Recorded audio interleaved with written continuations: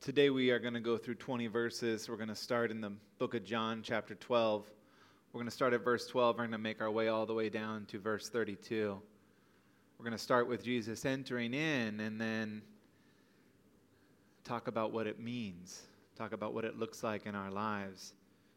Like Stefan has already mentioned, today is Palm Sunday, which leads us into this week of Holy Week. A week of great reflection. If the time of Lent is supposed to bring us closer to the Lord as we pray and seek Him, the time of Palm Sunday is this day where we gather to see Him come in. We welcome Him into our hearts, and then as the week progresses through the Last Supper on Monday, Thursday to Good Friday, Him on the cross, we go through these emotions of such a high of following Jesus to His death and then going to the empty tomb, expecting there to be nothing. And then there is nothing because He's risen. And it's such a powerful, powerful week. It's one of our best weeks that we have as Christians to make time to come to worship, to come to be a part of the community of God. So I would invite you to please join us on Good Friday in here, especially for our 7 p.m. service, a chance for really taking to heart what our Lord did for us on the cross and then joining us again on Easter Sunday. And remember, it's 9:30 hour back. So if you cruise in here at 10:40, we're going to be just finishing communion. But we'd love to have you 9:30 next week. So let's dive into our text. This is again from the Gospel of John for those of you following along. The next day, the great crowd that had come for the festival, that's Passover, heard that Jesus was on his way to Jerusalem. So they took palm branches and went out to meet him, shouting, "Hosanna! Blessed is he who comes in the name of the Lord. Blessed is the King of Israel." Jesus found a young donkey, sat on it, and as it is written, "Do not be afraid, daughter Zion. See, your king is coming, seated on a donkey's colt." At first, his disciples did not understand all this. Only after Jesus was glorified did they realize that these things had been written about him and that these things had been done to him. Now let's AM/PM this. There's so much good stuff here that we have to unpack it. First, the palm branches, right? Now the palm branches came from that Maccabean revolt. They were waved in celebration of the victory that was won over the Gentile oppressors. So palm branches are a symbol of the Jewish nationalism and liberation of the people. They're really waving them for Jesus because they want him to liberate them from the Roman occupation. They were shouting Hosanna, which Stefan told us means save us now, and comes from that Psalm 118, 25 to 27, where the people are praising God for saving them back then. And the scene the psalmist describes this celebratory procession, leafy branches being waved, and they all want Jesus basically to save them right now. They call him the King of Israel because Jesus is the King of Israel. And in fact, throughout Scripture, God's people, or David, has been God's king here on earth, but Jesus becomes both the king of the earth and also the king of Israel. So the crowd calling him this title is doing something good, but there's something behind it. See, they want him to be the warrior king. They want him to be the one who is going to conquer and fight and cast out these Romans. But Jesus doesn't come riding in on a war horse, does he? He does not come to deliver them from the oppression of the Romans. He comes to deliver them on a donkey, meaning peace. A peace that will not come through military conquest, but through his death on the cross. Now here's the part where I had to stop for just a second, because what we just sang about deliver me, God, from anxiety, from depression, from the need to be understood, from the feel that I have to have more. This is what he has come to deliver us from. From the things that would steal our heart. John says that the disciples didn't get it, but they get it later. And that relates very much to the way we still live, right? Still happening today. When we're in a moment, when something is going down, when we're struggling and praying and seeking because Jesus isn't doing what we want right now, our timeline, we struggle. But later on, when we look back, we recognize what God actually delivered us from. We look back and understand. So it is my prayer as we go through this text today and our response in discipleship and this journey that each one of us walks with the Lord down the road of life, that we will, instead of trying to get Jesus to conform to our expectations, to be the king that we want him to be, instead ask God to open our minds, open our thoughts and our hearts, and turn from what we want to turn to him. Because every day we have these moments, big, little, and we have choices to make, directions that we could go. And I wish that it was black and white. This would be good, this would be bad. But it's not. So the key is going to be in these moments, in this journey, is to find the way to choose from the heart of God that has been placed inside of us, the Spirit, discerning the ways of God and following him. To start our thinking and our acting not as a response to what we want in that moment, but to learn to surrender and listen.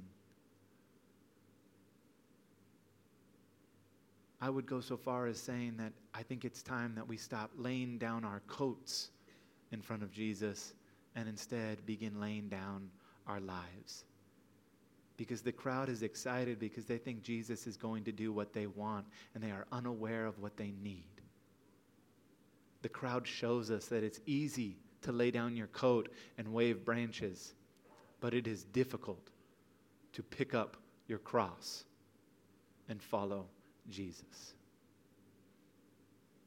Verse 17 says, the crowd that was with him when he called Lazarus from the tomb and raised him from the dead was there and continued to spread the word. Many people, because they had heard that he had performed this sign, went out to meet him. So the Pharisees said to one another, see, this is getting us nowhere. Look how the whole world has gone after him. The crowds have begun to adore Jesus, to go out and seek him because they believe that through the rising of Lazarus from the dead, now Jesus truly is that Messiah that they were looking for. He can feed us. He can cast out demons, and now he can pull people back from the dead. This is the one who is going to release us from the yoke of Caesar.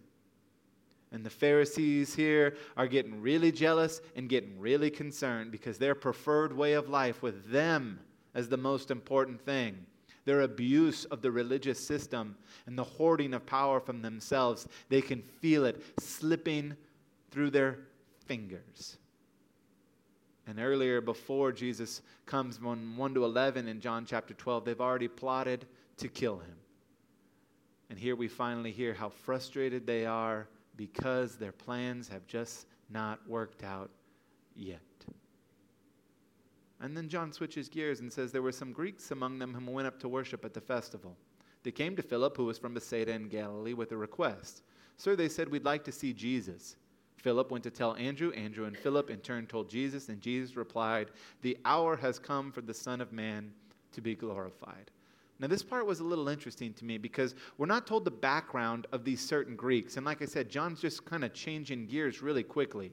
Now, these may have been Greek converts to Judaism. They may have been Greek God-fearers who had a respect for Judaism but didn't convert and become circumcised. They may have simply been just Greek travelers and were curious about all that stuff that was going on. And on this occasion, the Greeks' curiosity about Jesus may have even just been, let's check it out. Let's see what's going on. We don't know. There may not even really be a special reason. But look at verses 19 through 20. Scholars suggest that in John's writing, there's been a day or two here that has gone on. And if we go back to Mark 11, Jesus does something in the temple. He goes through and he flips the tables and he chases out the money changers and all that stuff and he clears it out. Specifically, that takes place in the outer court. Now, the outer court is where the foreigners who weren't Jews had to stop. They didn't get to go further than that.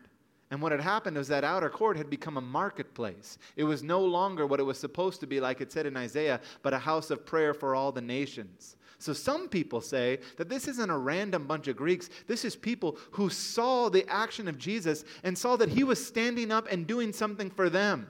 That Jesus did have the interest of Gentiles and was going to make a place for them.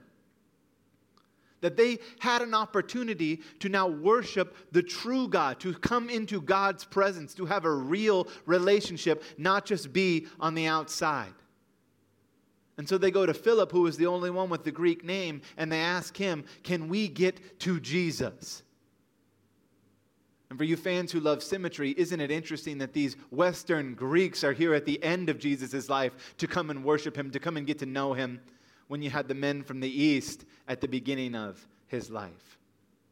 Now, we don't get to know if these guys, these ladies, these Greeks got to come to Jesus and get to speak to him, because John once again presses forward and says the hour has come. Twice through John, he's already said that the time for Jesus wasn't ready. But here, in this moment, with the Gentiles seeking him, now the hour has come that the Son of Man should be glorified. Before, the hour of violence was not yet. But here was time for Jesus to make the final sacrifice.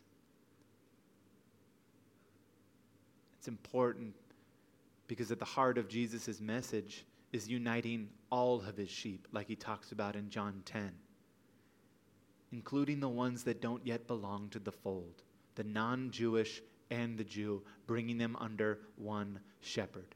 Jesus not dying just for the nation of Israel, not being the deliverer just for the nation of Israel, but for all people. And to be glorified not in the eyes of men with a beautiful crown and robes, but to be stripped and have a crown of thorns placed on his head. To be glorified through death. So he says, very truly, I tell you, unless a kernel of wheat falls to the ground and dies, it remains only a single seed. But if it dies, it produces many seeds. Anyone who loves their life will lose it, while anyone who hates their life in this world will keep it for eternal life. Whoever serves me must follow me, and where I am, my servant also will be. My Father will honor the one who serves me. Just as a seed will never become a plant unless it dies and is buried, so the death and burial of Jesus is necessary to his glorification. Before there can be resurrection power and the giving of the Holy Spirit, there must be death. And that comes Friday and on Easter. Now, it's interesting here that we're called to hate our life, but not in the sense that we would disregard it, but hate it in the sense that we would freely give it up for God, because we know that God loves us and our life is very precious to him. So to hate our own life would be to misuse the gift that he has given us. But Jesus would say that when we hate this life and this world, basically you are disregarding the things of this world. Seeing this world not as your final destination, as the one thing to overcome, your only time, your only place, but rather you are just a pilgrim here, a traveler, like the author of Hebrew writes about in chapter 11. We are destined for something more through the death and resurrection of Jesus. This is not some call to hate yourself or choose to hate life or choose, okay, if I'm supposed to hate my life, I must be always seeking pain and suffering. It's a call to detach from sin. A call to let go of the things of this world that lead us away from God. It is a call, friend, to lay down those fancy coats and wave palm branches and thinking, that's enough. No way. It's a call to turn away from all the inward thinking and to align ourselves with the way of the cross. To begin turning towards self-sacrificial love. To let that self-centeredness in us die and to embrace the way of discipleship. Jesus is encouraging us that in the moments of life, turn to him where there is more. Charles Spurgeon used to say, we are not saved by the things that we do, but we are saved to do the things of God. Look how Jesus describes his servant, following him and being where he is. Following him with the promise that he will be with you every step of the way, and the Father will honor you. What a remarkable promise that the Creator of the world will reward you for serving Jesus. Will reward you and recognize you. I stopped here for a moment too, because maybe it's just me, but I think about all the energy and the work and the panting that I do to be recognized and liked by people. How hard I work and slave and compromise to be accepted. Struggling with my own thoughts of feeling like if I don't do this, then I'm never going to be liked. Filled with that anxious heart that is unsure of where I stand, wondering if I've done enough. And it's so hard to move on from those feelings, from that fear that clouds my heart, that I've kept close for so long. And wrestling with the question, can I trust God to do what he promises? Can I trust God that to pick up his cross, to follow him, is better? Because it has taken a lifetime to master the moment that I'm in, the persona that I have, the ability to show people. And yet God calls and says, your heart belongs to me. I can't conquer my anxiety. I can't conquer my fears. I can't conquer the things that are thrown at me. But the one who comes on a horse, on a donkey, in humility and love, will conquer the power of anxiousness and will bring peace. Will stand against everything that self-preservation tries to convince me of.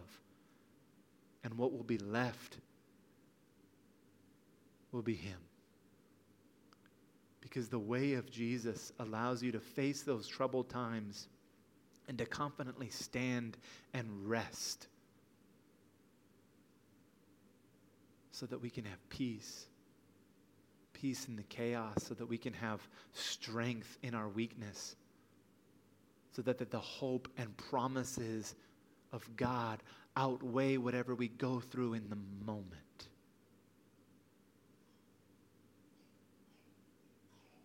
"27 says, my soul is troubled.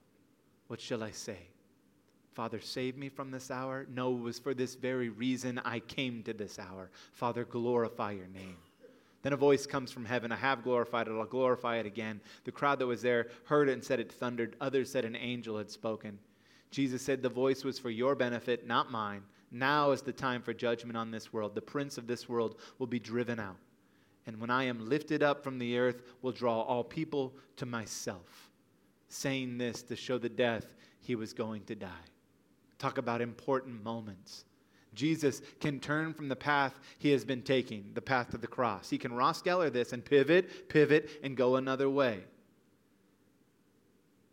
His soul is troubled because the choice really is die or do anything else.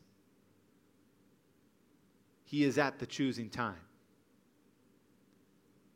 And in this moment, he chooses in this moment not himself, but us. The hour, the reason he came was to die for us. He chose to be loving, to be faithful, to redeem the lost. He chose in the moment when we were still sinners to die for us. And thanks be to God that he did.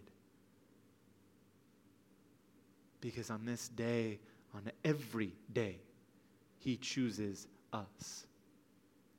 The answer to the question is yes, we can trust Jesus. Because he has given everything for us. Holds nothing back. That's why he says that voice is for our benefit. so that we would have no doubt that God is for us. Now I'm going to bring the band back up here to sing our next song. But don't miss this. Don't let go of this. Hold on to the promise that there is no limit to what your Father in heaven would do for you. And by His grace, in every moment, through the Spirit, we can find a way to align ourselves to the way of the cross, to embrace the way of self-sacrificial love, and to die to the self-centeredness that infects us so much. To cry out, Hosanna, save us, Lord.